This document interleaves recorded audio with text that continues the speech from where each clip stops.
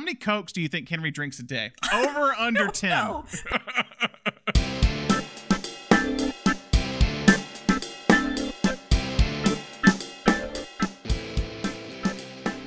Hi, and welcome to episode of Cinenation. My name is Brandon Sparks, and here on Cinenation, we discuss film genres and the tropes and stories within them. Today, I do not have Thomas Horton with me, but we have a returning guest podcaster joining me. I'd like to welcome Amy Tippett-Madrid back to the show. Amy, welcome. Hi. Thanks for having me again. I'm super excited. Third time? It's the third time. Yes. And a very interesting movie we have today. We do. Very different from the other two movies we've discussed thus far. We talked about a family film. We've talked about a screwball comedy. And this has some... I don't know if it has screwball tendencies. It does have the manic and kind of frantic vibe of, say, a screwball comedy in some places. Yes, and I think it also has the gender war kind of thing that we were talking about with screwball comedy, for sure. To a point where it's highly questionable. Yeah, literal gender, literal battle of the sexes in this movie. So yeah, as we've talked about this month, we're talking about the journalism genre and the films of the journalism genre. And we've said previously, as we talked about, the journalism film can tackle several different forms of journalism. We've talked about broadcast news last week, and we've talked about tabloid journalism, which is very prominent in this one.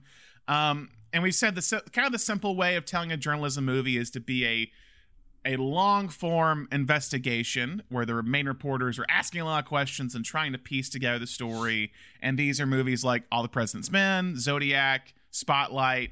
And then we've talked about movies that deal with the ethics of journalism, Sweet Smell of Success in the first episode of the month. And we talked about how that was a morality tale for Sidney Falco to see how far he would go to climb the ladder of success within the journalism world. And we talked about ethics last week when talking about James L. Brooks' Broadcast News. And also for Broadcast News, we talked about the changing of the guard, where news became less about information and more about selling the story and making money.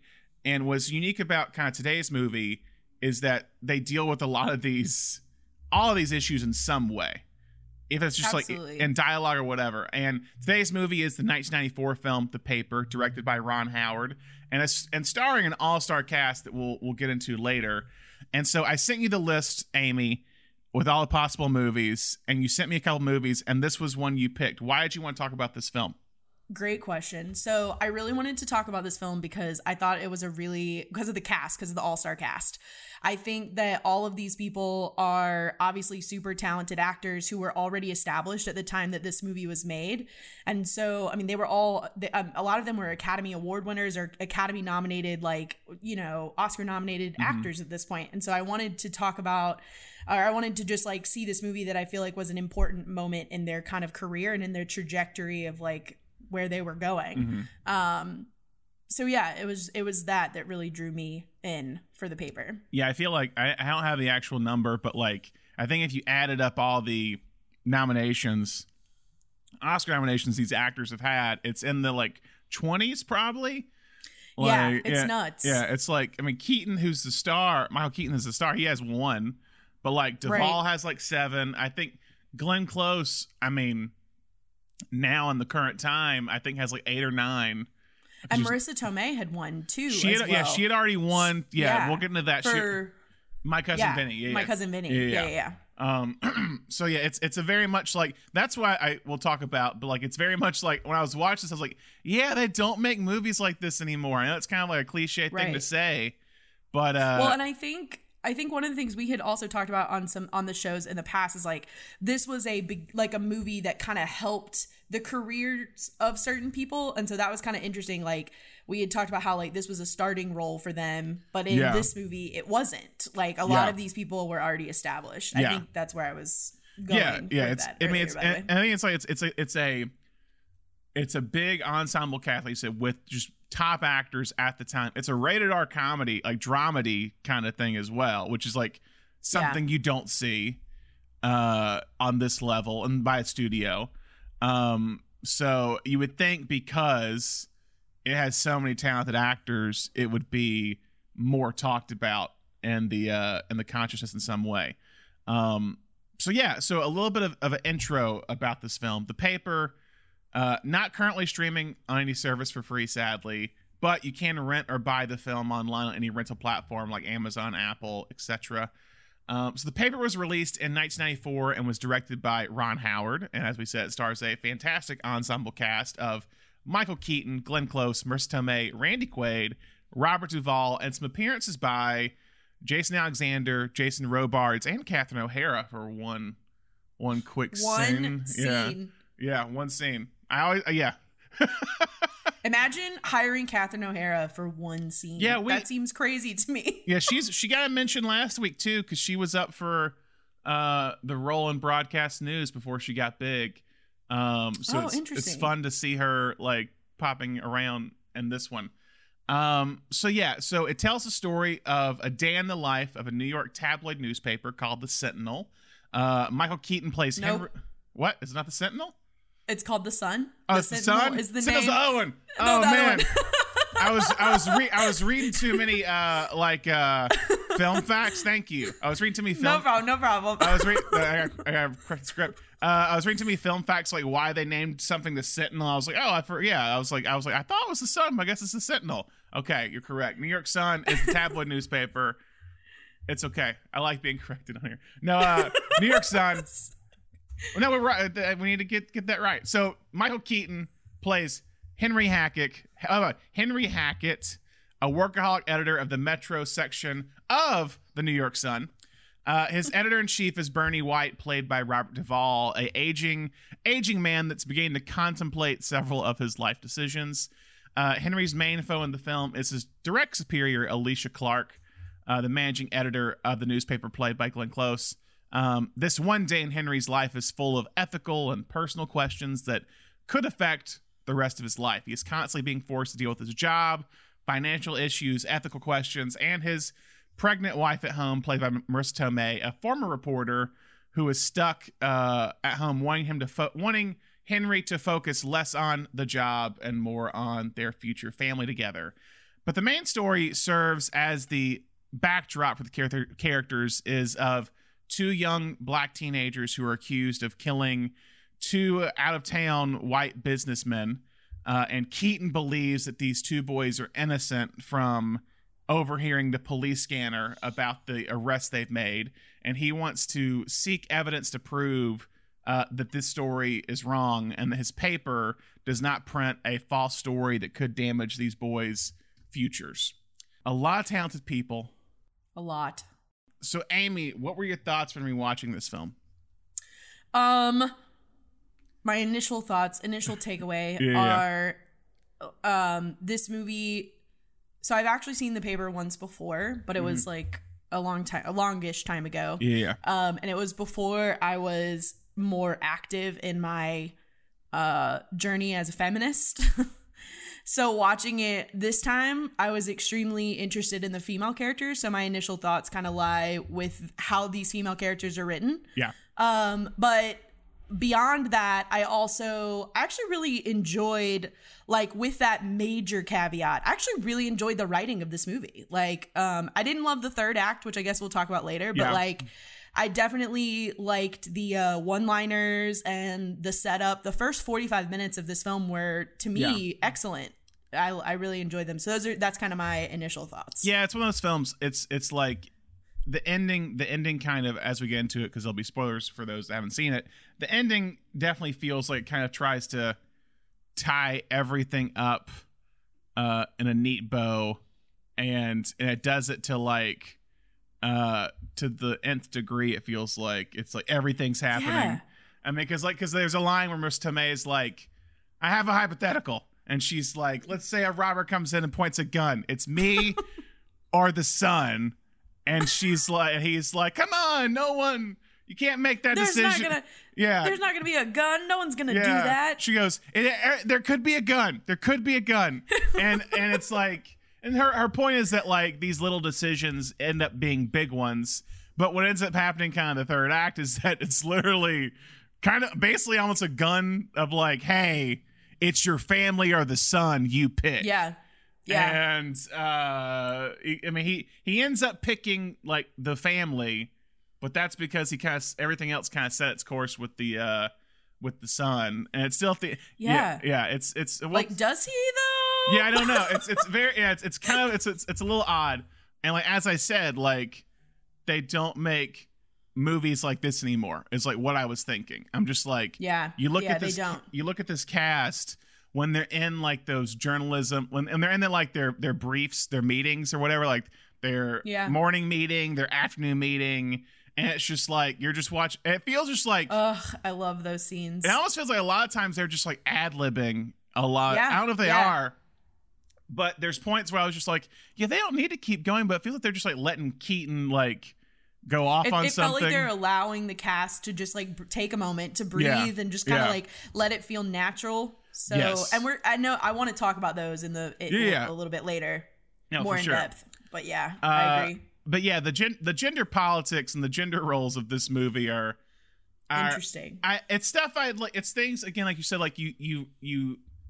I remember there being some issues the first few times I watched it, but sometimes sadly you kind of just let those things pass and don't really think about them. But when we do this show, we try to like kind of tackle intentionally. Intentionally look at those things. And this was just like, oh, it feels like every like to a point where it's like you had like the photographer. We'll talk about this later. Like the photographer, Robin is just like he purposely puts her on it knowing she will fail. Is the thing. And then you have like Marissa Tomei, who's like wants to be back at work and loves the paper, but is also just like, hey, you're spending too much time there. Come like spend time with me. And I'm worried about like being too one note on your show because I know that I always bring up like, hey, these movies don't have the best representation. No. But I do think what's interesting about the paper is, and what I will say to its credit is I think that both, and I think her name is Marty, right? Is it Marty or Martha? Let's see. Marissa Tomei. Marissa Tomei is Martha. Maybe they call her Marty. Yeah. Okay. So, her Marty and Alicia to me, although in my opinion not well written from the female perspective, I do think they're strong females, and I like that.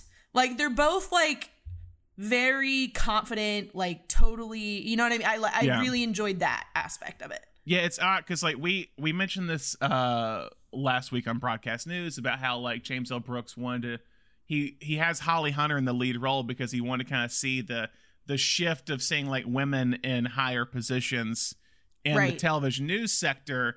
And with this, it's kind of the same thing. It's like you're seeing Alicia Clark, played by Glenn Close, in this high-ranking job. Right. And it's dealing with kind of the like how people don't like her because she's like a woman. So it's like it's weird because it hits things that are like worth discussing and are very realistic, but then it kind of delves into other parts that just feel like it makes like they're all it's very close but not quite there is how I would like. It's like they like you could see that there like an effort was made, you know, but it didn't quite follow. There's this line she says in a scene that I otherwise don't really love, but the beginning of the fight sequence at the end, she says, "You couldn't take the shit I put up with." And if that is not a sentence that I have felt and heard and like seen in my like career and in my life as a woman, like that was such a great like. So there were definitely some moments, there were some lines where I very much felt like they really captured and kind of nailed that experience in like a single line almost. But I think the character overall like was not, and there's a reason for that. And so did Glenn Close improvise that line? No. So let me get into it now as we talk about the brief history of how it got made. So in the early 1990s, screenwriter David Koepp was probably one of the hottest writers in Hollywood at this point. In 1992, after I think writing about 5 scripts or so that got made, David worked on Robert Zemeckis' film Death Becomes Her that starred Meryl Streep, Susan Sarandon, and Bruce Willis. And then 1993 was a massive year for him as he wrote Carlito's Way, directed by Brian De Palma and starring Al Pacino and Sean Penn. But the big thing was the juggernaut blockbuster known as Jurassic Park, which he co-wrote with the book's author, Michael Crichton. I think Cope around this time was 30 years old. Wow. So David began working with his brother, Stephen, on a script about the day in the life of a newspaper, because Stephen was a senior editor at Time magazine around this point. And I think I think both of them might have had experience being journalists, but specifically his brother, Stephen, because he was at Time. And besides capturing another day at the paper, they also wanted to look at the financial pressures of a paper to get it on the street and to tell the truth. So after the initial pitch and possible draft, Universal Pictures greenlit the project. And so after working on the 1992 film Far and Away, starring Tom Cruise and Nicole Kidman, director Ron Howard was looking to work on a project regarding the newspaper industry. He talked about how early in the 1930s and 40s, there was a lot of newspaper movies like The Front Page or His Girl Friday, and how that had kind of died off since that era, besides a few exceptions. And that's when good buddy Steven Spielberg told him to reach out to David Cope. Nice. Howard had planned on pitching Cope his idea for a newspaper movie, but David could only talk about how great he thought the script for Ron Howard's Parenthood was, which is honestly, I think, for those that haven't seen Parenthood, I think one of Ron Howard's most underrated films, and I think he did the story by on it. But as they were talking, Howard was kind of like flattered, and then he asked David what he was working on currently. And when David told him about the paper, Howard said the answer was music to my ears, 24 hours at a tabloid newspaper. Howard read the script and remembers saying, I like the fact that it dealt with the behind the scenes of headlines, but I also connected with the characters trying to cope during this 24-hour period, desperately trying to find this balance in their personal lives, past and present. To prepare for the film, Howard made several visits to the New York Post and Daily News. There he saw how many women were working in the newsroom, and he noticed how the Cope's film was very mostly men. And that prompted him to tell the Copes to change the character of Alan to Alicia. Aha. So now we're uncovering the truth. Yeah. And the Cope brothers liked the idea, so that's what they did. And apparently the majority of Alicia's dialogue was not changed, which makes a lot of sense. Very interesting. When you think about it. I kind of want to go back and watch it now just to re-listen to the dialogue. Yeah, I didn't know when I watched it that was the case. Like, oh, that kind of makes sense. But it specifically makes sense for when there becomes a fist fight and the final, because I was like, why are they like that? That makes a little bit more sense to me. Yeah, because you can see like two dudes fighting in the I could see two dudes getting that toxic with one another that they felt like they had to come to fisticuffs. I could see that. Yeah, but it's like it's odd where it's like it's Keaton and Glenn Close, right? And it was weird. Yeah, it was hella weird. Yeah. That did not play well with me, and I do think they should have changed it. It hasn't aged well. No, it did not. So when casting the film, Ron Howard eventually cast Michael Keaton in the lead role of Henry Hackett. Keaton had worked with Ron Howard twice before in the 1980s films Night Shift and Gung Ho. It was 2 years after Keaton had made Batman Returns. Glenn Close took the role of Alicia. At this point, she was a 5-time Oscar nominee already. Damn. Yeah, she had a big run. And to this day, wait, didn't we talk about this on another podcast? Still has not won an Oscar, right? Still has not won. Such bullshit. Is up this year, I think, is Oscars in our week when this comes out. You sometimes forget how great of a run she had in the 80s. Because she had an Oscar. She had 83, 84, 85, 88, 89 nominations. Damn. So she was cast. Then Marissa Tomei, as we said, was currently experiencing a very big hot streak in Hollywood after her Oscar win in the 1992 film My Cousin Vinny. She was also in Chaplin.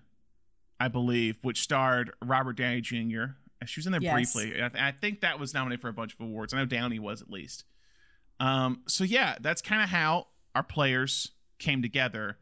Amy, can you tell me one of your favorite scenes from the paper? Yes, but before I do that, are we going to later talk about how Marissa Tomei and Michael Keaton were both in Spider-Man: Homecoming? Yeah, that was going to be a film fact, so we can say it now. Yeah. Oh no, I'm sorry. It's okay. I was super excited. I was like, this is how they came together, and they stayed together. I don't know if they have scenes in Spider-Man: Homecoming together. I can't remember. I actually don't know. I don't remember. I actually don't think they do. Yeah. But I was really excited about it. And I was like watching it and I was like, oh, that's so weird. They were both in Spider-Man: Homecoming. I mean, the thing is too, so is Downey. And in 92, weird. She's in 2 movies. Her 2 big, that's actually, or 1994. Yeah. Literally, that's what made me think of it, is when you said Robert Downey Jr. and Chaplin. Yeah. And I have some thought. I mean, I have some thoughts on like how Downey in the same movies, Downey is now was Iron Man, and then Keaton's the main villain, and Marissa Tomei. Yeah. She's fine. She's great as Aunt May, but underutilized in my opinion. I agree. I totally agree. A favorite scene. Back to favorite scenes. Sorry. All right, so we've already actually touched on it. The meetings in the newsroom, we kind of talked a little bit about that. I just loved these scenes. I thought that they were well directed. I thought they were well edited too. I think there's a tendency sometimes when you have these like big group ensemble talking scenes to cut things too quickly, and I liked that they let the shots play out, which I really enjoyed. We got to see some reactions. The background characters didn't feel underutilized. They were, they felt important. They were adding to. They gave us a lot of context about time. They gave us a lot of context about how the vibe of the sun was, like what the rapport was between all of the reporters. Mm-hmm. I really enjoyed those scenes. Really not one of them in particular, just like really all of those scenes, because it happened a couple times throughout the movie. I liked them. Yeah. They do a good job of like capturing the different areas of the newspaper. Yes. And also, absolutely. But also like the beat journalists, like the ones who cover this specific area of New York. Right. And how they're just like, you're coming in on my territory, Carmen. Like, it's like they're very, but then also just like the office politics, like, hey, you said I could have that desk. Now you're giving it to her. I want a chair. Not right. Yeah, I'm gonna buy my own. I'm gonna buy my $600 chair. Metro. I assume we're all over the subway. 3 pieces. A tick-tock, list of injured, search for heroes, standard transportation wreck stuff. We got any art? Yeah, Eddie picked up some nice spaghetti shots on this one. Love the severed arm shot. What about the motorman? They find him yet? Yeah, they found him drunker than a skunk in his neighborhood bar. Oh, God, he derails his train and steps over bodies to have a few beers. What do you do after you step over bodies? I have a cigarette and go to sleep. Hey, here you go. We got an above-average bank robbery in the Bronx. That's good. Got an exploding hand grenade in Hoboken. What about something fun? Don't we have anything fun today? Nazis marching in New Jersey. There you go. Oh, yeah. Nazis are a barrel of laughs. As it kind of gets into, which is, I think, is an interesting kind of conversation that I noticed this time, is how specific newspapers look at other forms of journalism. So it's like the New York Sun, they're like, we cover New York. Yeah. That was interesting. And they established that really well with those meetings. Those really helped establish that. It's the we cover New York. And that's the big thing about him going to the Sentinel, is that we covered the world. He goes, oh yeah, right. We covered the world. We covered the world, and super pretentious. So it's weird. And then it's like I love Jeffrey Owens, who plays Lou. Yeah, he's so good. He was.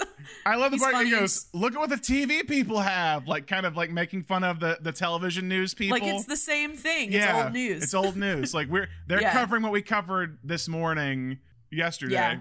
And I also really liked that this established, I remember like the family, I really enjoyed that it established like the family feel of when you work with people in close proximity and high stakes. Like when I worked in the film industry, I can tell you that is how it is. Like, you know, that's very similar to like journalism and film. It's like you're under a high pressure, high stakes all the time, and you work with people for hours and hours and hours. You start to understand their nuances. You understand like things that they're gonna like be obnoxious about, that they have their like little quirks or, you know, pet peeves, and you have all these like inside jokes in this way. And I mean, when you work in film, like, I mean, I worked in the accounting office and I still worked like nearly 12 hours a day. I mean, people who actually work on set sometimes work 14, 16, 19-hour days, you know? And so it's like, I feel like they really captured that same energy, and I really loved that because it felt familiar to me. It was something I was like, yeah, that's they nailed that. Yeah, because like, there's people, you know, that like are kind of like the character of Phil, and Phil's a character who's like constantly walking around with a bad back and wants the orthopedic chair, and like everyone's just like screwing with the guy, like is what it feels like. It's the, like he goes, I buy in the chair, and then he buys the chair, puts a do not touch sign on it, and then he comes back and like he finds that someone's stolen the chair and has given him a stool. I won't name names, but that legitimately reminded me of a guy I worked with in the accounting office, and I was watching it. I was like, oh, that's totally so and so. But like the line before that is like is Henry, and this other thing of like going from desk to desk and sitting down, like finish up typing the story and giving it a read. But Henry's like, Keaton sits down and like he leaves. He goes, great chair, Henry, or great chair, Phil. But then you realize that like it's someone else's chair. Like it's at someone else's desk. He's sitting at someone else's desk. Yeah, not at Phil's. But yeah, the dynamic. That's what I really love. This is what I really love about the movie is the dynamic, as you say, that they capture with all these characters, right? Going back and forth. Even like the random other thing to add to the event is that the AC guy who's like trying to fix the air conditioner. Oh yeah, the air conditioner the whole time. And they're just like keep going from place to place. 5 minutes, you'll feel like penguins in here. Yeah, it's gonna be the Antarctica. I love that. It's gonna be Antarctica in here, guys. And it's never fixed. They're just constantly getting hotter and hotter. And I think the production designers did such a great job of adding in like some very subtle details to help us like fill in some blanks about like who these people were. I really enjoyed just like looking at what was happening in the set and in the scenery and all of these things. And I think one of the things I really enjoyed was like these walk and talk scenes, which I definitely think Aaron Sorkin, because West Wing was like, what, 5 years later? A little bit later, I definitely think Aaron Sorkin like watched the paper and was like, this is the feel I'm going for. Because I think like it very much reminded me of West Wing, how they're all walking and talking, and you get a sense of, because not just the dialogue, not just the characters, but also the place and the setting of, you know, what's around them, you know? And I really enjoyed that. Like, I liked the lady that was like watering all of her plants in the very opening, like kind of not the opening sequence, but the opening sequence at the paper. Because they're usually, as you're saying too, they're like usually like, because again, I mentioned John Seal, the DP. A lot of those notes this time were like they're long takes, as like Keaton's walking through the newspaper, and like you're introduced to everyone, you're introduced to the layout of it, and it's done very well. It is very much so. Yeah, a few comments I read online talked about how like I wonder if Sorkin had seen this, but also absolutely it's that there's that, but also I would say too, I think with both of them, with the paper and with West Wing, they're probably pulling from some of the same influences.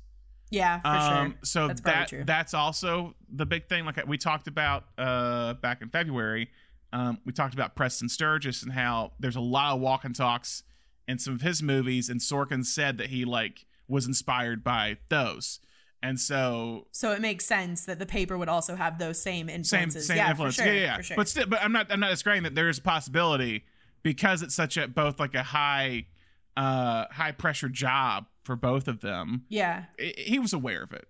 I'll say that. Well, and even in His Girl Friday, like that was one of the things I really enjoyed about that. They had walk and talks in that movie as well. And so I almost think that this is kind of like I don't know if it's has to be in a journalism movie. I wouldn't say that it's in every single one of them, but I think that it's definitely something I've seen in movies like this where there is that dynamic established, that movement. And so I don't know. I really liked that. It's an easy way to, not easy, but it's a simple way to get words out is kind of the thing. Yeah, so it's like absolutely. usually these dialogue heavy scripts kind of have those. Honey, I've got like 64 seconds. What's wrong? No, that's Well- not that. Why don't you let me go to Justice for you? Got a much better contact than McDougal does. Because you're on leave. Okay, I'll go anyway. So, how was the interview? Did he offer you the job? Not yes. You got any change? Not yes? What does not yes mean? It means you offered me the job, but I said I'd have to think about it. I have thought about it. I'd like to think some more. Why? Because I have until tomorrow morning. I like to think, and that's the end of the conversation. Jeez. Oh, you wish. Hey. You got a gunshot? A gunshot? Yeah, that was down at Alicia's office. Like, I don't know what's this. This is gonna be It's empty. Anybody around here respect the deadline anymore? Another scene I really love is Michael Keaton yelling at the Sentinel editor-in-chief after he's like, because Keaton steals the Sentinel's lead on the investigation of the two boys who've been arrested off the desk when Keaton's like doing his interview for the Sentinel. Is that he steals the information, a very ethical like question. Yeah. um, Which I think is a part of the whole journalism. You were talking about like tropes in journalism and things that make it classically journalism. Yeah, Definitely an ethical question. Yes. Yeah. And a little bit of morality of like, how far will he go Yes. to get the story Yeah. correct? But also the other thing too is, and it kind of delves in the whole, again, the conversation when he's like, I don't live in the world, I live in New York City. Like, it's like, Yeah. Yeah. he it's this, again, capturing this, we cover like the saw of the earth, like the kind of like sensational stories that you don't cover. Right. So right. there's this level of like, and so that's what Keaton is so like kind of hell bent on getting the story right. He's like, because he's like, no one takes us seriously. Well, and I think the other thing that I thought was really interesting is it almost feels like Henry in this moment feels like he deserves the story because his paper covers New York. Yeah. It's almost like, like the Sentinel doesn't even really deserve to be telling the story because they focus on the world. This just happens to be a story that's happening right here in our backyard. Yeah. You know what I mean? And so they're conveniently, so I almost wonder like if that, because I did enjoy that scene too.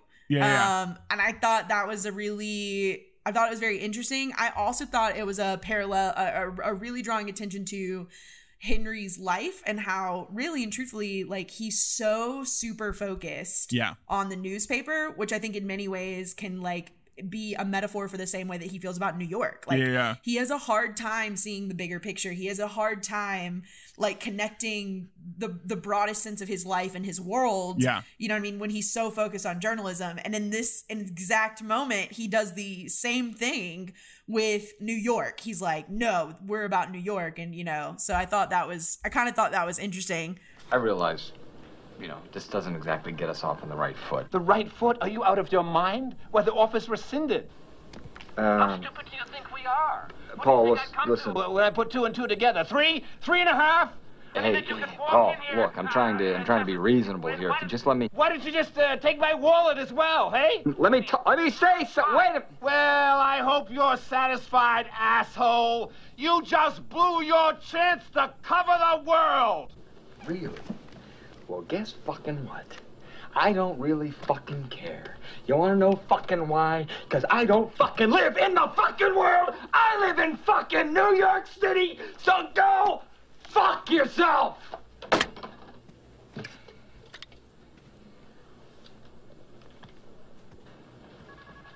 You handle that well. Thank you. And his office, the guys, what is his name? You just said it a minute ago. The guy who runs the Sentinel. Bernie. I'm sorry, no. Sentinel. No. Oh, that's Paul Bladden. Spalding Gray is the actor. Yeah, Bladden. That guy, like his office felt very collegiate. Like it looked very academic, like it was very well put together. And then by complete contrast, Bernie's office has like notes everywhere, and there's just like all this stuff. I liked that contrast. Henry's drinking Coke every day. Yeah, every day. Nice product placement for Coke. Oh my god, it's odd. I mean, I was gonna play, but like it's an odd product placement because it's like Henry's constantly drinking Coke, and they're saying, you know, that stuff's bad for you, right? Like, yeah, because like it starts off with like Martha is just like, you might as well just pour battery acid down your stomach. Yeah. And I'm just like, Coke would not let you do that today, I feel like. Yeah, I don't think they would. But they definitely did, because it was great. I mean, and it was everywhere, you know? Like, there was so much Coke in that movie. But like in like 94, that makes complete sense to me. Oh, for sure. Yeah. It's like, it is like, for him, it's the coffee of what people do like all the time now. It's like, because he literally says, don't bring me that until I have 3 Cokes, okay? Don't bring me that. I think that's written on a mug somewhere in my house. Like, you know, like, don't talk to me until I've had 3 Cokes. Everyone else is like, yeah, with coffee, he's like, 3 Cokes. Gee, what are these? Oh, subway rack, West 4th Street this morning. Did you find the one with the, Is that an arm? Oh, yeah, you found it. Oh, okay. Yeah, don't put these on my desk in the morning, okay? Not until I've had 3 Cokes, okay? Morning, Kathy. Hey, Henry. 3 Cokes, then a picture. Henry? That's the rule. What? You know what's going on at Fort Greene? 24 cops hassling anybody with a black face on a record on this Williamsburg murder thing. If there's going to be a riot, which I think there is, then we should have somebody there.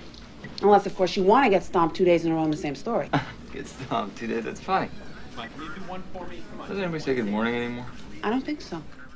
Why I keep coming back to this movie a lot of times is because of how it captures setting, place, characters. Like, that's the thing I love, again, as I said in the kind of meeting the columnist scenes, it's that you get a sense of who everyone is by like the clothes they wear, or like, because like the guy who's like talking about the stock market feels like a guy who would talk about the stock market. Right.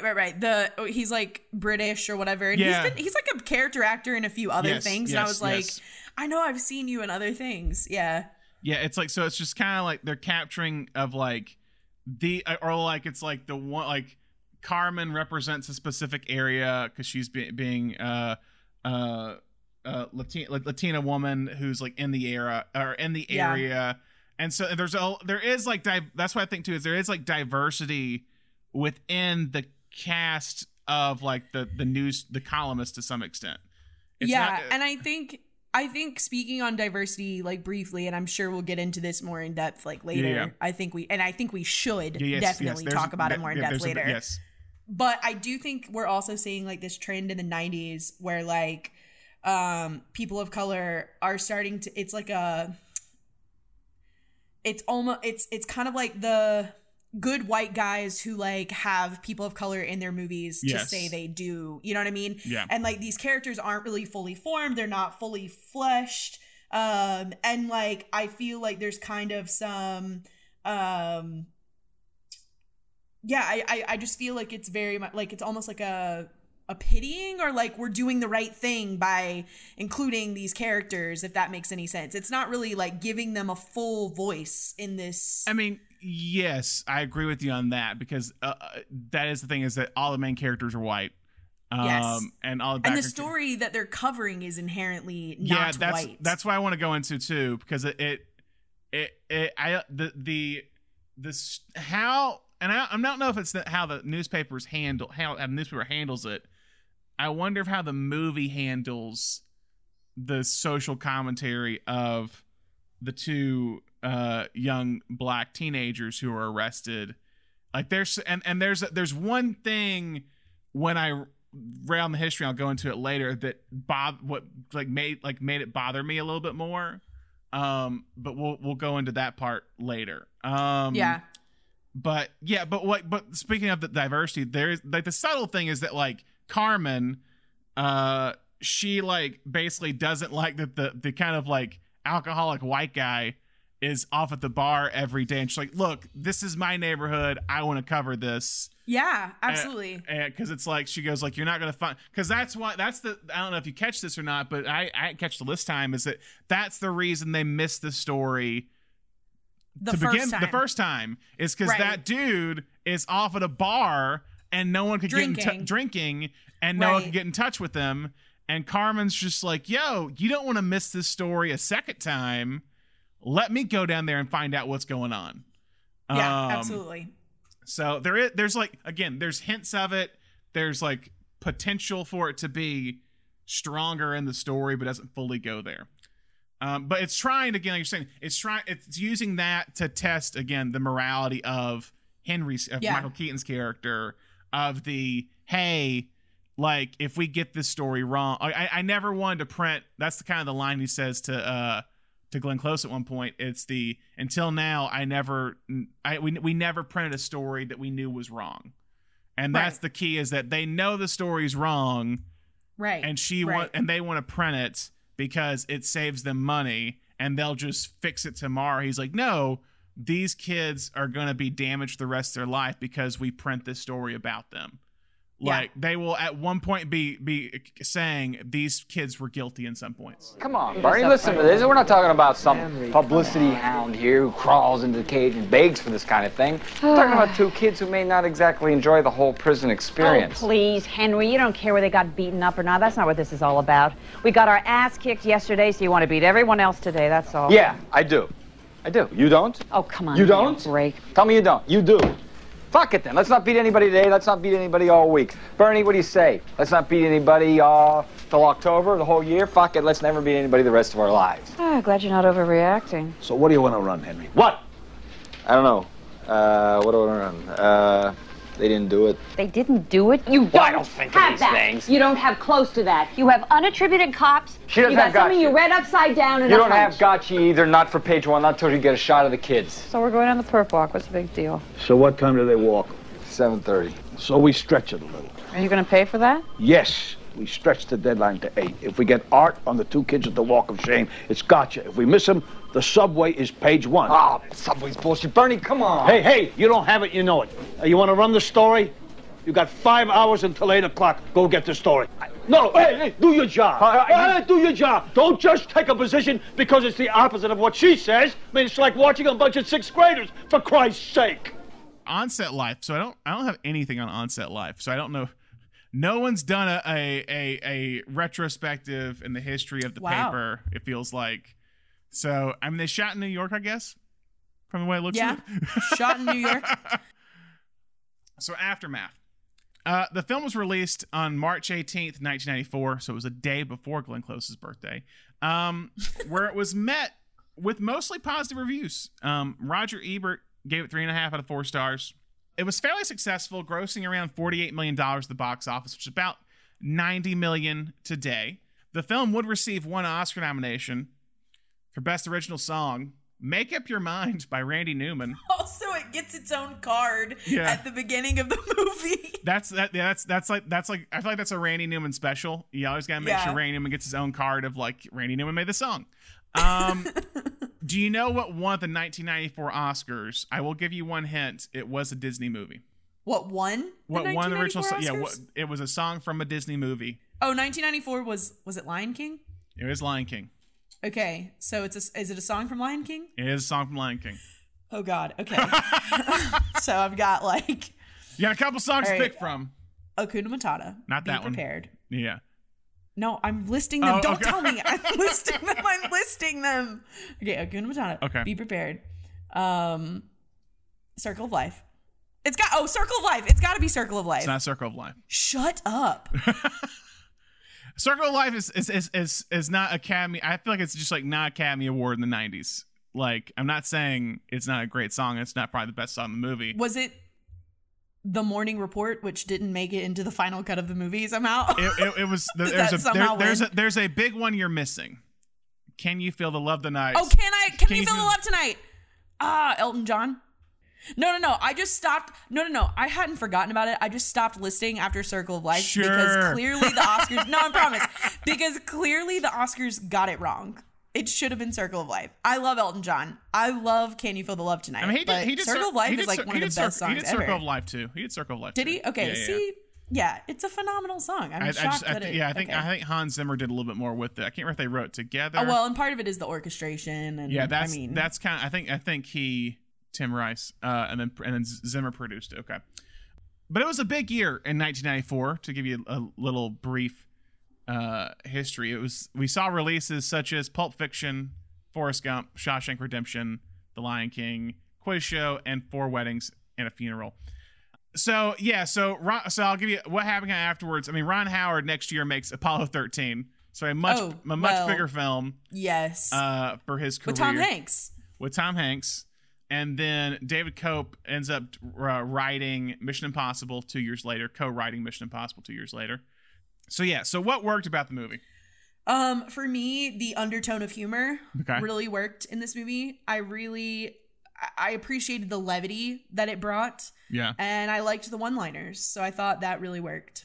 Yeah, no, I agree. I think the realistic nature of like the bullpen in a newsroom, the kind of frantic nature of the world, how it works, I think works tremendously. I think the cast, from top to bottom, except maybe the cop. I have acting performances. Like the performances by the actors were really well done. I think they were all really well cast. Yeah, like you get like Jason Robards, an Oscar-winning actor, coming in for just like one scene at Radio City Music Hall as like the owner of the paper, is what it is. And that's it. Yeah, that one scene. Yeah, that's all it is. And I thought that was a really, oh my gosh, I totally forgot to mention this. What did you forget to mention? What worked? There were a few moments of visual symbolism. Actually, I can do it here because there were a few moments of visual symbolism that I really enjoyed. Okay. I really liked the when she's having this conversation with Graham and whatever, I can't remember, Kingsley or whatever, Keesley, I don't know. Yeah. But the guy, the guy who owns the newspaper. Jason Robards. Yeah. So he comes into the thing and they're having this whole conversation and he's like, don't come to me if you haven't gone to Bernie first. It's cheap. And then she rounds the corner and suddenly they're in the men's bathroom. Yeah. And I loved this visual symbolism of this character who is at her wit's end with the men around her. And here she is at like one of the lowest points probably for her in her career. And she's surrounded by dicks. And I thought that like, I loved that visually. I loved that like symbolism. I loved that. And she's just kind of like, she like nods her head and smiles and she just kind of like walks out like, and I think this is such a statement of the time, I watched 9 to 5, like a couple, and 9 to 5 was made in like the 70s, which I thought it was early 80s. Sorry, excuse me. It was 1980. It was actually the year 1980. Right, and I was thinking about, this is 14 years later, like, and we're still having the same conversation about like equal pay and like this whole conversation. And then you want to take it one step further, it's now been 40 years and we're still having this fucking conversation. And so, at the time, like in 1994, I thought this scene was just a really well done, like visual kind of, like showing that struggle of like, here's this like complete asshole. So I liked the visual symbolism of the scene. I think that worked. And I think there were other moments like that in the film where they used visuals to kind of give you information about what was happening underneath and what those internal struggles were. Yeah, like, I don't know, if it was meant to be symbolic in any way, but it is fine to look at now. It'd be like, because when she walks in, I don't know. You don't think so? I don't know. I don't know if it was just. Am I giving them too much credit? It was not that intentional. I don't know. Let's say yes. I'll give them the benefit of the doubt. I think sometimes it's just like, this would be kind of funny if she walks into the men's room. Yeah. I don't know, but I will say this is that like all the men get nervous when she walks in, which feels like I don't know if men would. They'd just be like, okay, whatever. But they're kind of like Bob Costas, the sports like guys, like getting closer to the urinal so she doesn't see anything, and then like you get cut away of a dude like kind of hiding in the stall. Yeah, and the line is like Jason Robards like, I really wish you weren't here right now. And that's but I love that. But it's like, is it a joke or is it like a symbolism thing or symbolic thing of just like she's like coming into this like literally all men's world. Yeah, and they don't want her there. I don't want you here. And it makes them uncomfortable that she's there. Yeah, so I loved that. I'll give them the benefit of the doubt here. And we'll get in this with what didn't work, but I'll bring it up here. what I think they're trying to do, or maybe somewhat works, is that they're like, the women are like not shown well in the movie in terms of like basically all the men kind of doubt the women's abilities in some way. Right. Yes. But the women end up like overachieving at the end of the day with all their things. Yeah. It's like, that's the interesting thing, is that like they he sends Robin because she won't get the photo. Like she's terrible. And then she ends up getting the photo. I got it. Yeah. It's like, I love that moment. It is a happy accident that she kind of gets the photo, but she gets she's able to like shoot the photo as she's falling down. Right, kind of the thing. She gets it. She overachieves and it gets a great photo. And gets them actually looking at the photo because she fell down. Right. You have Marissa Tomei, who's like the pregnant wife at home, who like goes off and finds the key piece of information. For the story, and Keaton's like, because the other thing like, he's like, I told you not to go. What'd you get? Yeah. He says, this really ticks me off. This really ticks me off. What'd you find? What'd you find out? And then even with Glenn Close, is that Alicia Clark, and she kind of has a moment where like Randy Quaid kind of tells her like what she's, because Keaton says like, you've become what you hate or whatever, and then Quaid has to explain it to her. But at the end of the day, the decision, which I do think she was right, that was totally glib, but go ahead. But but for the story, the plot they're telling, the story they're telling, is that she's the one that like makes the decision to do it. Yeah, like for she sure. goes against what they think of her. So again, it's this thing of like, I'm not saying it's perfect, but there's a step towards something with the characters. This kind of leads into like, we were talking about what didn't work. Yeah. And we were talking about the scene earlier in the bathroom. It's like, they're close. Yeah. They're starting the conversations, but they're not fully exploring them and like really pursuing those stories and really giving them the they're not well rounded. They're not, what am I trying to say? The depth. They're not giving them the depth that they deserve. Yeah. So with that, we'll go into what didn't work, or did anything not work? So that. Yeah. So that didn't work. I think a lot of the movie is like, we're almost there, but we're not fully there yet. Yeah, and I think that for me, what didn't work, the third act didn't work for me. The third act didn't work for me. Pretty much every scene. Like pretty really much. truthfully. Well, no, I was just gonna say it like started on the sidewalk. Like that's kind of how the third act opens. Is like they're standing on this. She's at the dinner. Yeah. And she kind of like, or I would argue that's kind of when the third act starts. And they're standing on the sidewalk. What would you say? I mean, the third act to me would be, it's the low point of the character. So it's probably when Keaton tries to stop the presses. You think that's it? Because it's the low moment that like he's fired. I thought that was the...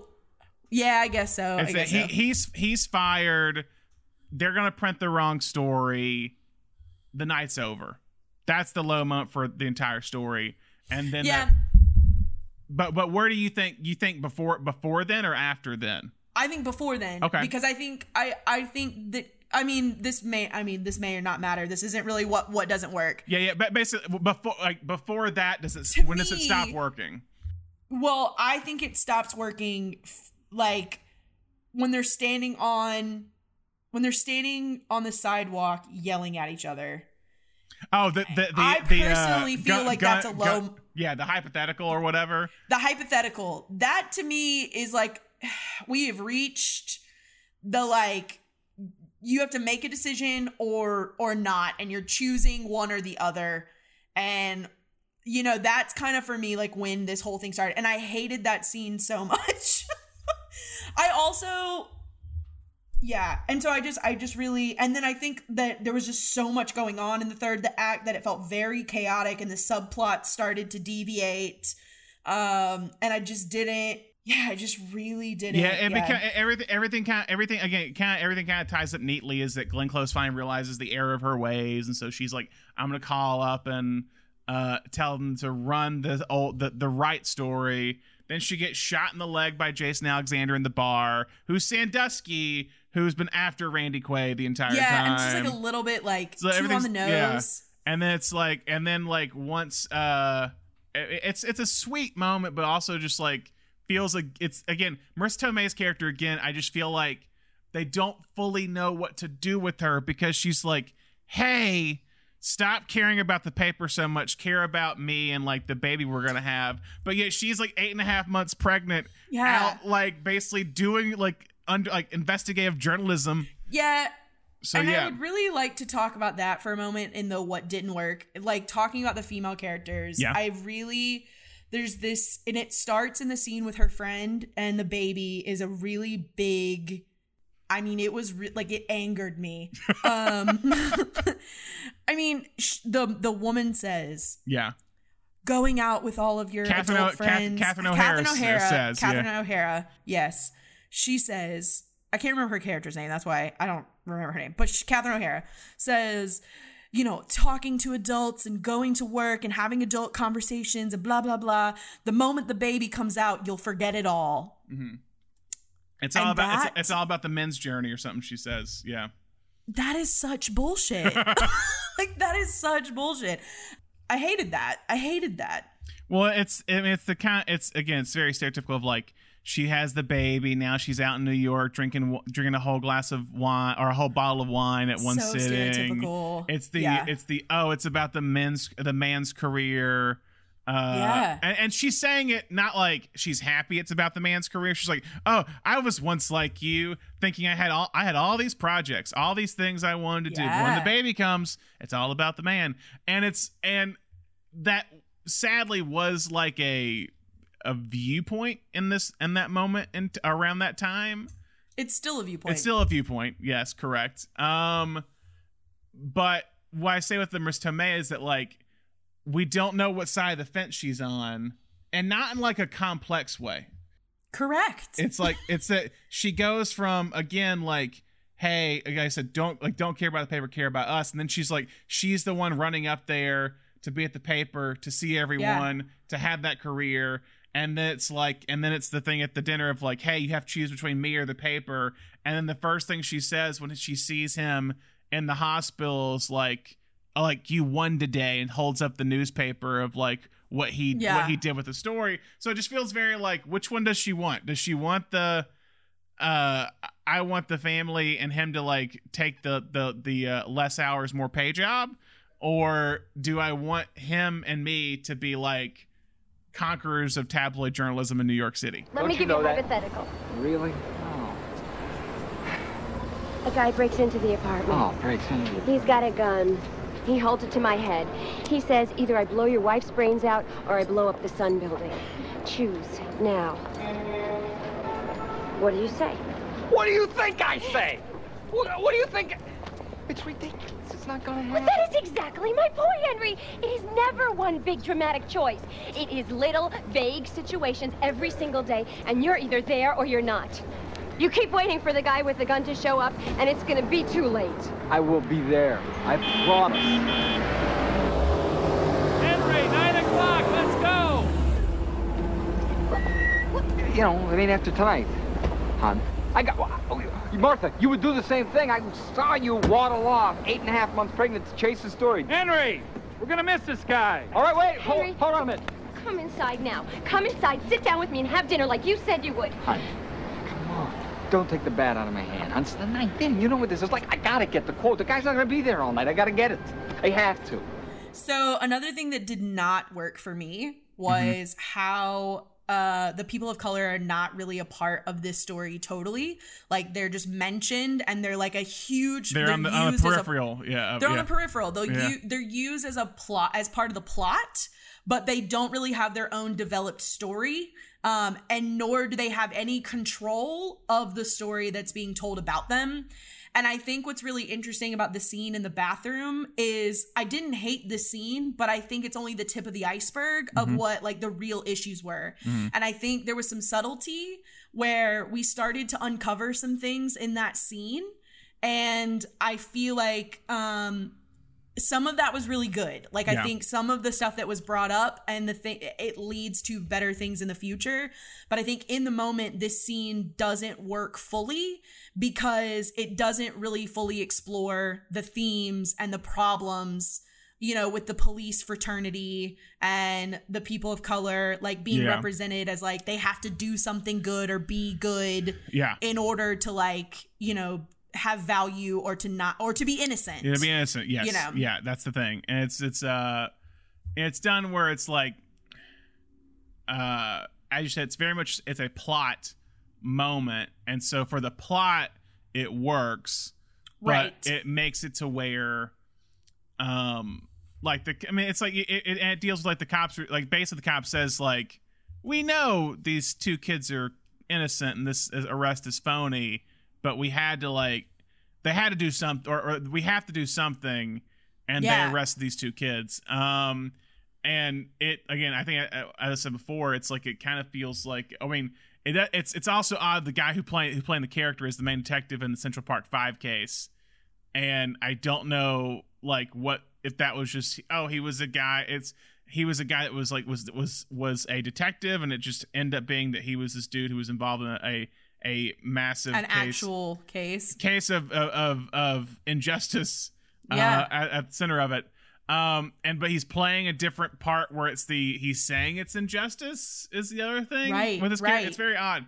But yeah, it's like, he says, you're not getting me fired over this. Yeah. And I thought, wow, like what? Like he doesn't want to be the cop that talks to the press that gets these two kids off. Right. It's this subtle kind of thing, which I appreciate that the film is trying to start conversations, but I think it's just starting conversations, and we didn't explore this fully. And I had a big issue with that. And I also think it ties into Alicia's line. She says, taint the like public perspective today, you know, make them heroes tomorrow. Make them heroes tomorrow or whatever. And I think it's kind of this same line of like, this is terrible. Like, you can't do this to people. This isn't right. And this especially gets done to people of color over and over and over again in media and for real, in real life. Yes. You know, and that's not okay. It's a step in the right direction, as I've said before, with some of the things in this film. It's not fully there. And it's because the people that are creating it are seeing it as a plot device and not really seeing kind of the social context of what is being said. And I think that's super ironic given this movie. Yeah. Because I think that's almost exactly what Henry is doing. You know what I mean? He doesn't really care about these two kids either. He just wants the story to be right. He just wants to tell the story, you know, so I think it's really interesting. It kind of parallels real life of what's really happening. He's not doing it because of a race issue of some kind, and because this constantly happens. It's that, hey, we need a good story. Let's show let's show the guys that we can do real hardcore journalism, print the truth, not tell a false story. And so like it's things you don't really know, like, is Henry what it is it just that? Is it just that he doesn't like that he got beat and he wants to be everybody else today? Or is there some part where like he does want to tell the truth? It's right. I think he wants to tell the truth. I don't think he wants to like, hey, let's go into all the cases they've done these past few years and like have put these people, these young people of color behind bars or whatever. It's just this moment. It's just this moment in time. What do you think I'm trying to do? Look, I got news for you. I'm not locked up in the men's room with a cop because it's such a good time. Because frankly, I've had better times, okay? I'm here because I think the story's wrong. Is it? Is it? If you have something, give it to me now. But, you know, don't stand there and act coy and say fuck you, because, quite frankly, it's a waste of all of our time. And you know what? I don't have any more time. I have no more fucking time. I need it fucking today. I need it right now. We just run what you guys give us, and you gave us gotcha. I didn't give you that bullshit. Downtown gave you that shit. All downtown cares is that you guys in the LA Times and the Tokyo whatever all run nice, fat, front-page stories about how we got the guys. Everybody can still come to New York with their money. Then a month from now, when the kids are cut loose because of lack of evidence, I mean, they were just walking by, for Christ's sake. Turns out we don't even have a goddamn print on a murder weapon. And when that gets out, You guys, you'll bury it on page 23. Nobody will notice. Alternate universe cast. So people who were rumored for the roles but didn't get it. Bernie White. Apparently, it was offered to Paul Newman, and Paul Newman turned it down. And then it went to Robert Duvall. I think Paul Newman would be nominated for an Oscar that same year, so I think he did okay. Henry Hackett. A lot of names. I feel like when we come to looking at movies in the 90s and 80s, it's just kind of like who's big at the time, and let's throw that name around. They were discussed at some point in a casting session, I bet. Yeah. So here are the names: John Travolta, Alec Baldwin, Kevin Costner, Kurt Russell. I see that one. Robin Williams. Don't see that one. Mel Gibson, Bill Paxton. I could see Bill Paxton in that role. The last name, Bill Paxton's co-star in Apollo 13, Tom Hanks, is the last rumored person. I probably could have seen Hanks. I mean, I see Tom Hanks. The thing is, it's the 90s. Everyone's throwing Hanks' name out there at this point. Yeah. He can do comedy. He can do drama. He's the all-American guy. He can do it all. But I think Keaton's probably the best choice, honestly, out of all these. I agree. So film facts, not a lot. Again, there's not a lot of information on the paper. As you said, Keaton and Tomei would later star in Spider-Man: Homecoming together. A lot of the people in this movie would have starred already, or would later star in movies together. Again, I think Randy Quaid and Robert Duvall were in Days of Thunder. Not really that hard though. There's so many big actors. Names. It's impossible for them not to have connected before or after. Marissa Tomei and Jason Alexander were in a Seinfeld episode together or something. Oh, fun! It's like that. As I said, Jason Robards, who plays the owner of the paper, had won an Oscar previously for a journalism movie in All the President's Men, where he played Ben Bradley. So it was this kind of journalism, I guess, movie royalty with Jason Robards. Yeah. And like many Ron Howard films, he cast his brother and his father, his brother Clint Howard, his father Rance Howard, and co-starring or cameo roles within the film. Clint Howard plays one of the newspaper columnists in the movie, one of the bigger ones, the bald-headed one with hair on the side. And then his father, Rance Howard, plays one of the doctors for Glenn Close's character. Yes, because he says okay. He's the one who says I need you to sign the paper or whatever, and she's like, not until I use that man's phone. Yeah. Also slightly unrealistic. Well, at that point in time, 94, I could see that. Yeah, probably. The phone stuff, that's what kind of cracked me up. It's that one. It's when Keaton is like, hey, Alicia, I can't hear. Are you going through the tunnel? And starts doing the paper. And he hangs up. He goes, I love that. He goes, I love car phones. Because I can just screw with people. Story questions. I have a few. How many Cokes do you think Henry drinks a day? Over under 10? Probably as many as me. I drink so many Coke Zeros. I'm an addict. It's a bad thing. Look, yeah, I think I over have under one right next to me now. Gosh. Over. Do you think it's over or under 10 a day for him? I think it's under 10. You think it's under 10? Yeah, I think it's close to 5 to 6 because even on my worst days, I think it's over. I can't drink. I think it's over. Are you serious? I think it's over for one him. of the worst addicts, and I can't drink more than 5 in a day. I mean, he says, I don't want to see pictures of mangled bodies until after I have 3 Cokes in the morning. That dude, yeah, okay. All right, by those numbers. He has a Coke before he leaves the house. He has a Coke when he arrives at work. At work.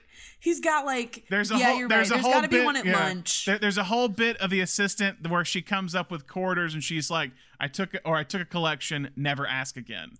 Yeah. So I feel like, and maybe he doesn't do 10, but I think from waking up to going to bed, I feel like that dude has 10, at least 10 Cokes. I think it's all right, maybe 10. I think it's one per. I really think it's 1 per hour. I have a story question that I wrote down. Yes. What the hell happened to Carmen? I feel like Carmen ends up going to a bigger newspaper at one point. I don't know. Does she? Maybe. Is it a throwaway line? Because honestly, I literally was like, wait, it took me a minute. Like I was like halfway through the credits. Mean like in the story? Yeah. I just meant like in general. Like I think Carmen has a bigger career ahead of her. Oh no. Well, maybe that's also a question. But like I was just wondering, like what happens to her in this story because she disappears. I feel like the last time you see her is when he's like, "What are you doing? You went up there with your press badge or whatever? Like you can't do that. You can't go in there with your press badge." And then she just like disappears. Yeah, she disappears. Yeah, that's a good question. Does Randy Quaid? Does McDougal get crazier in the story? Gets more paranoid in the story, I wondered. Yeah, I think so. Well, I don't know, actually. I think he actually reasons out. I think he goes the opposite way. Okay. I think he starts off very paranoid. After the Sandusky stuff, he's probably like, I should probably chill out a little bit. Yeah. With my I stories. Think he's kind of, right. I think he's like, and I think that the whole thing with Sandusky. Yeah, I have a question for that too. Yeah. What were the odds that Sandusky was sitting at the bar? Well, now it's like, does Sandusky get jail time? Was my next question. I don't know. I would say probably he needs to. I would think so too. Also, what happens to Bernie's daughter? Do they ever reconcile? Yeah, the Bernie daughter thing, because like you have the bit where like it's that he goes and sees like where she lives, and it's a sweet moment where he finds out that she reads the New York Sun. Like that's her daily paper. Is her father? It's her estranged father's paper. So I was gonna say, if you ask me what didn't work, well, that's one of the things I didn't like. Is that I really liked Bernie, and then we found out that he was a total shit to his daughter and his wife. Well, and I was kind of like, I really don't want to pity this dude. And also, I don't think she's wrong for cutting him out of her life. She's wrong. Okay, yeah. One thing I did actually really like, though, is that he doesn't push it. She says, I don't want you around, and he respects it. He goes... no, because never mind. I take that back because he stalks her. That's weird. Well, but it's. I don't want to defend this with him, but like. Yeah, right. It's hard to defend. I am not a father. I do not know this. Right. But right. He is a character where he is trying to make amends, and I think the paper thing. Him saying that she reads the paper is enough for him, right? Because he's like, I don't want you to hate me. At the end of the day, I want you to know who your father is. I don't want you to hate me. And it's a very selfish thing in some ways too. But he's contemplating his life because it's like he has prostate cancer, probably is what it is. Right. Yeah. So it's very honest. He goes, I saw your name in the newspaper and paper, and I wanted to come and see you. And she's like, well, if you didn't see my name, would you still would have wanted to come? And he doesn't have an answer. Yeah. So like, it doesn't try to paint him as this like it doesn't try to redeem him. It's like it's not like I don't think the filmmaker's saying, hey, she's wrong for not. You're right. Going after him. Okay. Yeah, okay. I think that and thing is, we know he's a dick because he says it. One of my favorite lines in the movie. He's like. He says the thing about the problem with getting older is that everyone sees you as a father figure, but you're not a good father. Whatever he says, like he says. I wrote it down. He says everyone thinks you're a father figure, but you're the same asshole that you always were. Yes, you always were. So he's just like, yeah, it's like I'm getting old, so everyone just thinks, oh, you're wise and fatherly. He's just like, no, I've been a dick my entire life. All right, moving on to awards. The Beatrice Straight Award, actor, actress, limited scenes that kills it. Who do you have? Randy Quaid. I think he's. Is he too supporting? He's in too many scenes. I think he's in too many scenes. Okay, well then I would say Jeffrey Owens. Jeffrey Owens. Oh yeah, for Lou. Yeah, I would say I like him in this movie. There were actually a lot of people with limited scenes. I also liked the chair guy. The chair guy probably. Yeah, Phil. He was Phil. really Phil. I like Phil. Phil was funny. This is like the only thing I know him from is this movie. I like Jason Robards. Anytime he shows up on screen, I'm happy to see Jason Robards as Graham, the owner of the paper. Okay, let's go with Phil. I like Phil. I think Phil. I think he is stealing the show. Like literally, he comes in and his presence is like immediately something I was like, oh, this guy's back. Yeah, I love the shot. I love the shot when you kind of first see him when he's like prowling the newsroom, and Keaton just goes, "What's up with Phil?" Yeah, yeah. I think Phil. Yeah, I I'll think go with Phil. for Jack, me. Jack Cahoy. She can handle the desk, but give me the chair for Christ's sakes. Bill, I was talking to somebody. I can hardly stand up straight, Henry. Okay, you know what? Go do that. That's a good idea. And I'll handle Wilder. Don't worry about it. What are you guys going to do to Wilder? Nothing. We're not doing anything to Wilder. Come on. Oh, look, Henry, you don't know what it's like to live in pain. It does things to you. I'm sure. It changes you. I'm sure it does. So I want to talk to you about those changes, okay? Rub some stuff. Annie Potts X Factor Award, supporting actor, actress that is most memorable. It's a tie for me now because Randy Quaid was apparently supported. I had to. Which I do agree with you. I was just trying because I really You were liked trying him to give everybody an award. I got you. Well, here's the thing. I wanted Randy Quaid and Robert Duvall to both win an award. Yeah, those are my two. I was hoping that maybe you would allow Randy Quaid to pass as a limited scenes, but No. But if not, then they can just fine. We'll do tie for the Annie Potts X Factor We'll do Award. co-X Factor awards. Yeah, I had Duvall down and Quaid down for two things. Well, they have just like they have the good speeches at the end of the day. Like Quaid has the good speech, Glenn Close to the bar, kind of like what journalism is. But we're not, exactly the Washington Post, okay? No, we're not. We run stupid headlines because we think they're funny. Mm-hmm. We run maimings on the front page because we got good art. And I spend 3 weeks bitching about my car because it sells papers. But at least it's the truth.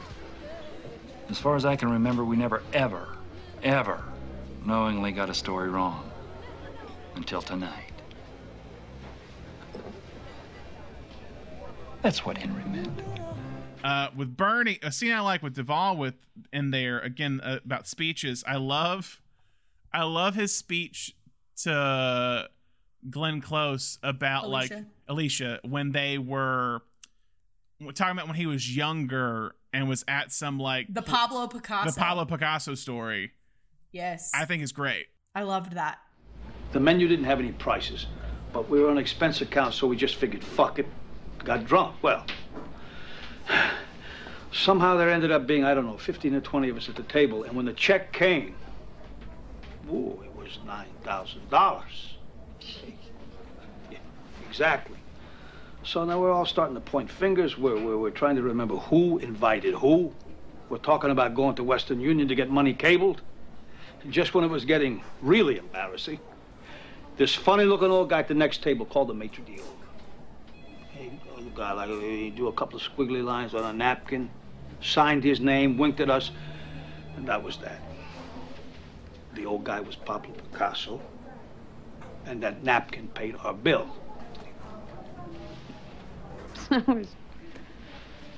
I'm not sure I caught the segue here, Bernie. Well, the people we cover, we move in their world, but it is their world. You can't live like that, Alicia. You'll never keep up. Now, if you try to make this job about the money, you'll be nothing but miserable because we don't get the money. Never have, never will. Gene Hackman MVP Award, person who carries the movie, director, actor. Henry, Michael Keaton. I think Michael Keaton. Yeah. I really thought the movie wasn't poorly.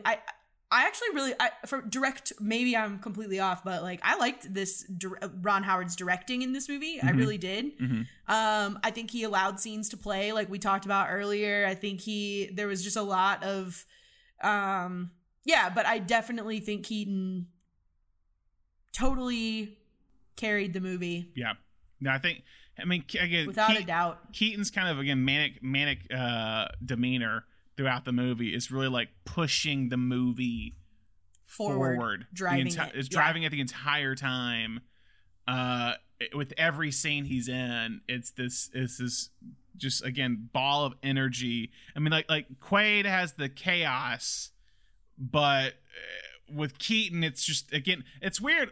I've talked about this with these past three movies we covered, with Sweet Smell Like Success, with Broadcast News, and this is that all the leads are kind of these constantly on the move characters, which I didn't really say as a trope for this genre, but they're always moving. They're always focused on the job. It dominates them to a point where like they can't stay still. There's never a moment of stillness. It's a scene that kind of sums that up. It's when he's having to sit down with the family. I know the sidewalk scene afterwards you don't like, but when he's having to sit down with his parents and he's just like hearing noises and the camera's going kind of all crazy because it's the first time he's really sat down and all he can think about is like, I have to go do something right now. I have to go back to the paper. People are screaming around. There's children screaming, and what is happening? Yeah, so he's constantly just like, when he has that moment of stillness, it's just like, oh no, something's wrong. I have to get up and keep moving. And so even when he's in scenes having a conversation, he's doing the Keaton thing where he's always in the move and always in this frantic state. Marty, listen, this is so good. I'm running this tonight. You're supposed to be at dinner in 5 minutes. I can't help it. You're too good. That's how good you are. I can't. That's your fault. You actually got yourself into a jam here. Henry, listen. Tomorrow is fine. Tomorrow. No. Today. Tomorrow. Today. Tomorrow.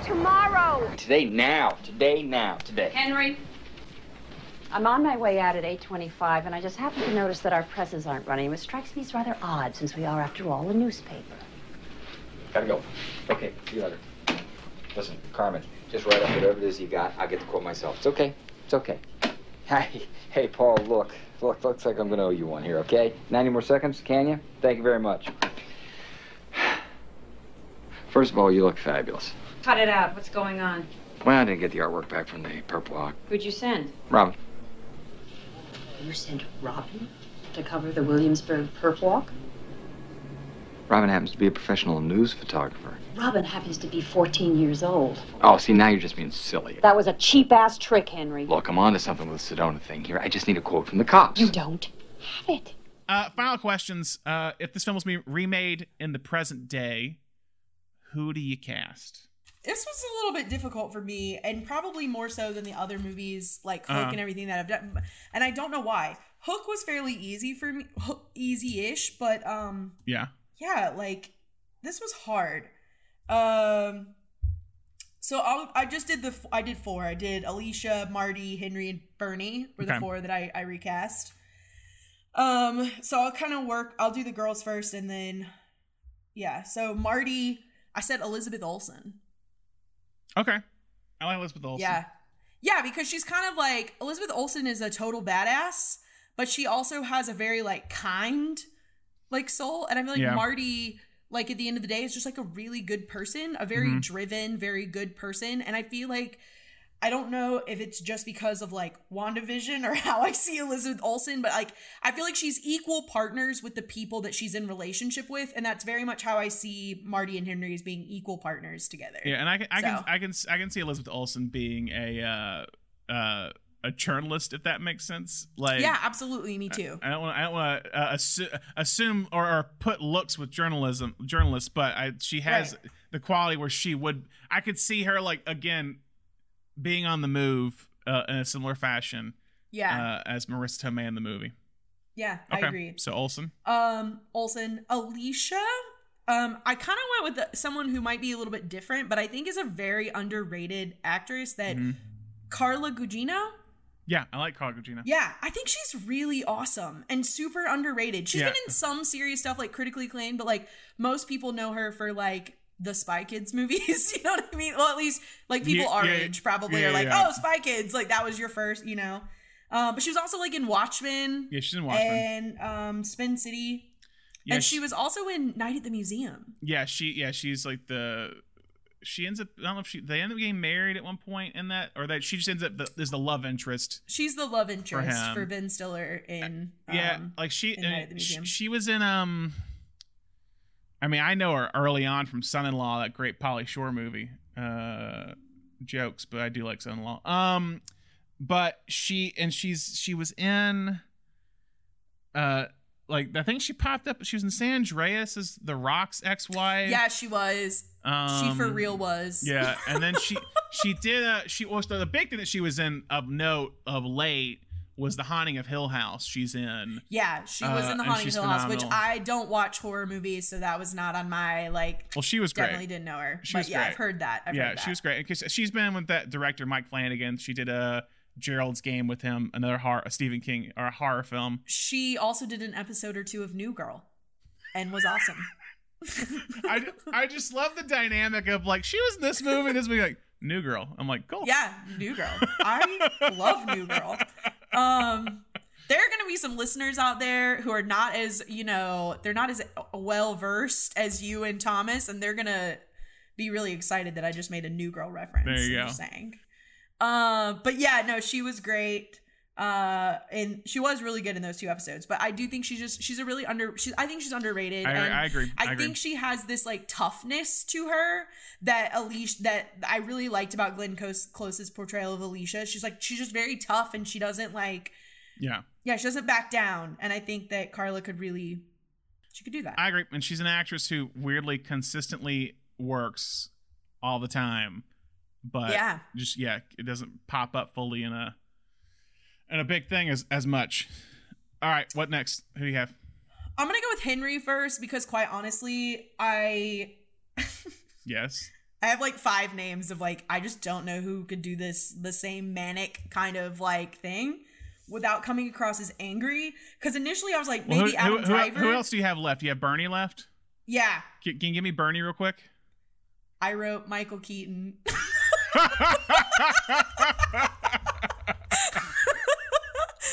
And I feel like it would be so great if Michael Keaton came back to play Bernie. I'm okay with that. And then what I'll suggest is I would throw out J.K. Simmons. Pops up in I my like head. J.K. Simmons. Yeah. Like grumpy, definitely J.K. Simmons would be great. I can see that with him.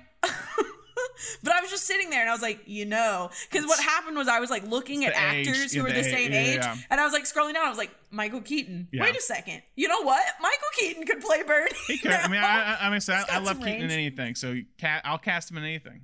Yeah, but I like J.K. Simmons as well. I really do I like J.K. Simmons. Okay, so Henry. Yeah, because I think my Henry. Yeah. Yeah, I have 5 names and none of them are good. Which is why I was going to end on Bernie, because I felt like that was a better one. Gotta end on the main character. Fine. Yeah. Okay, fine. We'll end on the main character. I said Adam Driver, but I feel like he's very angry. Mm-hmm. But the chaos, he can do chaos very well. Then I was like, maybe Andrew Garfield,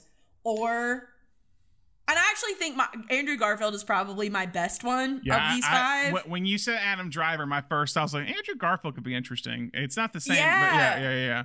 Yeah, I like Andrew Garfield because I don't know if you remember in The Social Network, but he was fairly neurotic kind of in The Social Network. Yes. To a point where I feel like he has that energy. He has that undertone of just always got to go. I feel like he kind of has that and could play that well. Yeah. But he's he's less angry. He's a little bit more likable than I like Adam Driver. Adam Driver's great. But I mean likable, warm. He's warmer. He's warmer than Adam Driver. I also wrote down Miles Teller, Emile Hirsch, and then the one that was ridiculous, Jonathan Taylor Thomas. Yeah, hard pass on that one. Sadly, what? Hard pass. No JTT. I'm sorry on that. I was just going down a list of 30-year-old actors, and I saw JTT, and I was like, yes. I'm not. I mean, I haven't seen him in anything since I'll Be Home for Christmas. Oh my God. I'm sorry. I don't think I have either. I'm sorry. I don't think I have it. 8 Simple Rules. I saw him in 8 Simple Rules. Oh yeah, I saw him in 8 Simple Rules. Back in the day. He was in 8 Simple Rules. I'll tell you the guy that popped up in my head when you're kind of listing all those, though. Okay, but let's land on Andrew Garfield because I'm not entirely insane. I just really have a hard time with Henry. I like Andrew Garfield. I do too, and I think genuinely that's the one I want to. But I'm pitching. Okay, that's your pitch. I'm gonna throw out this name because I'm thinking of I don't live in the world. I live in New York City. I don't know if Garfield can pull that scene off. Oh, he sure as hell could. What are you saying, you crazy person? The person I think absolutely. The person I think that popped in my head, Chris Evans. Okay. It's funny you should say that. No. Okay, I'm blowing out my mic. Because my reaction is blowing. Yeah. I actually had Chris Evans on a short list for a hot second, but I think he might be. I really did, because I was like looking at all of them, and the Chris's were all up there, and like as like late. I think they're in their like late 30s, early 40s. I think. Yeah. And, Evans is 39. Yeah. And Evans was on that list, and I was like, maybe Evans could do it, but I think he might be too old. No. Yes. I weirdly think this was a conversation Thomas and I once had on this show about Evans being too old. I'm not positive. Wait, I truly think he's too, like, I literally was like, okay, wait, a young, because Keaton? I honestly, say again? I said, how old was Keaton? I don't know. Keaton looks, I can't remember. Keaton looks like a solid 40. Okay, but here's the whole thing about like Hollywood. He was 43. No, he was. Because I remember looking this up and thinking, okay, Chris Evans could do it. No. You think I'm kidding, and I'm just saying this because to save face because but I'm really not. I genuinely thought about Chris Evans. I believe you.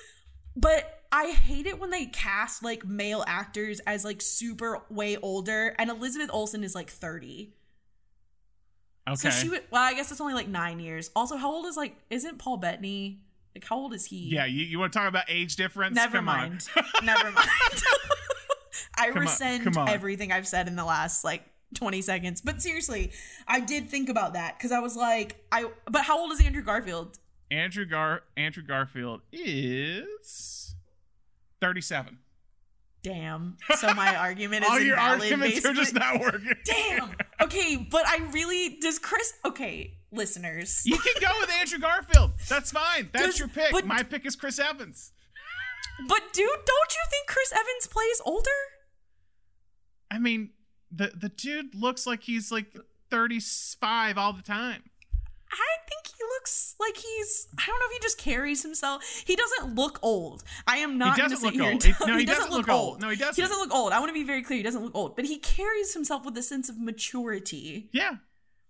I don't think that Michael Keaton has that sense of maturity. I think Evans can be funny. I think Evans. I mean, silly. If you look at Chris Evans and like talk show stuff, Chris Evans. The man was in Fantastic Four. Like, he can be silly. Yeah, no, I mean, I feel like, Evans. All right, fine. You can have your Andrew Garfield. This is not a debate. I'm just saying. It feels to me, Brandon, like every time I come on the show, I always throw another name out. Yes, and it's always so good. And I'm like, why don't I think about this? But I do think I talked myself out of Chris Evans this time. I'm going to feel bad. There was no way that I could have pulled. Who did you pull out last time that killed me? Chris O'Dowd for Chris O'Dowd. Wildfire. Yes, yeah, that was great. That was excellent. Okay, yeah. Well, great job, Chris Evans. I did my best. All right, next questions. Does this film fit with any other genres? Comedy, drama. Yeah, some subgenres I would throw out there. We talked about this. I'm bad at this question. I love that. Comedy. It's okay. It's okay. I would say genres, more kind of specific subgenres. 24-hour movie. Movies take place in a 24-hour span. Yeah. I like that. Even though it kind of fits a little bit, because I think the opening scene takes place at 1 or 2 a.m. Yeah, technically, but still 24 hours. But it's supposed. That's the whole clock thing. It's supposed to take place a 24-hour period, like a 1 day type thing. So it would fit into that subgenre. How does this film fit in the journalism genre? In many, many ways. I think that one of the things I heard you and Thomas kind of talking about early on in the first episode this month was ethical dilemma and deadlines. And I think this movie definitely checks those off. The ethical dilemmas were stealing the lead, printing a story knowing that it's wrong. Both of those were pretty ethical questions. Yeah. And then deadlines, I thought that this was definitely past that. And I also, part of what I struggled with actually with the movie was the whole thing of deadlines. Like, deadlines create a natural sense of urgency and a natural drama to them, And I felt like sometimes there was unnecessary drama because of the deadline thing, like the journalism, the genre already kind of, had that. And then one thing that I thought was really interesting is I think that the pregnancy is also its own deadline. And I think it underscores kind of like this theme of like, here, like eventually she's going to have this baby and the time is going to be, you're going to have to make a choice like between your family and the paper. And it's kind of this like a natural deadline that kind of happens. And I think that underscores the journalism theme. Yeah. That goes into the whole 24-hour movie theme as well, because like it's a 24-hour movie usually has to throw every little thing of like every major decision this character has to make is going to happen today. Right. And this is which what's is happening. Just not. Yeah. It's not realistic, but it's trying to capture like a realism part of like this is right. So yeah, it's that you have that the natural deadline and the kind of the constructed deadline of the paper. And then the investigative, I think, also lots of representation of investigating, trying to get quotes, trying to get the story. When Marty is getting the scoop on the investors and finding out that they blew the $5 million of the mob's money and all of that, that was all investigative. The harried wife trope that you guys talked about, I think that's definitely demonstrated here. Yeah, very apparent. Yeah, very, very here. So I think, just... It truly is a journalism movie in every way, shape, and form. They work for a paper. Like, I agree. So, I agree with all that stuff. It definitely deals with the morality of kind of like the how far will you go and choosing and absolutely. the personal life, the job taking over your personal life, and then all the different types of characters. And as I said earlier, the types of journalism where they're the tabloid journalism paper and they're going against the big news like New York Times, Wall Street people, Wall Street Journal. And then you had the comments that Lou makes about the broadcast news stuff. So it's all very much the world of journalism, what it's like to work for a paper. Anything else you want to say about the paper? No. I feel like we've talked about the paper more than many people have ever talked about the paper. So that's all we have for this episode. Make sure you subscribe to Cination Podcast on Apple Podcasts, Spotify, Stitcher, or wherever you get your podcasts. And if you haven't already, make sure you write us a review on whatever platform you listen to the show on. Your reviews help with our visibility on these platforms, and we enjoy reading them as well. They help us improve the show, and just feel free to tell your friends, tell your family, tell your former high school best friend that loves movies, tell anybody you see. We appreciate it. And if you haven't already, make sure you like us on Facebook, Twitter, and Instagram. Amy, thank you for joining me again on this episode. You're so welcome. It was my pleasure. And talking about the paper. And thank you all for listening. We hope you listen to more episodes soon. Bye.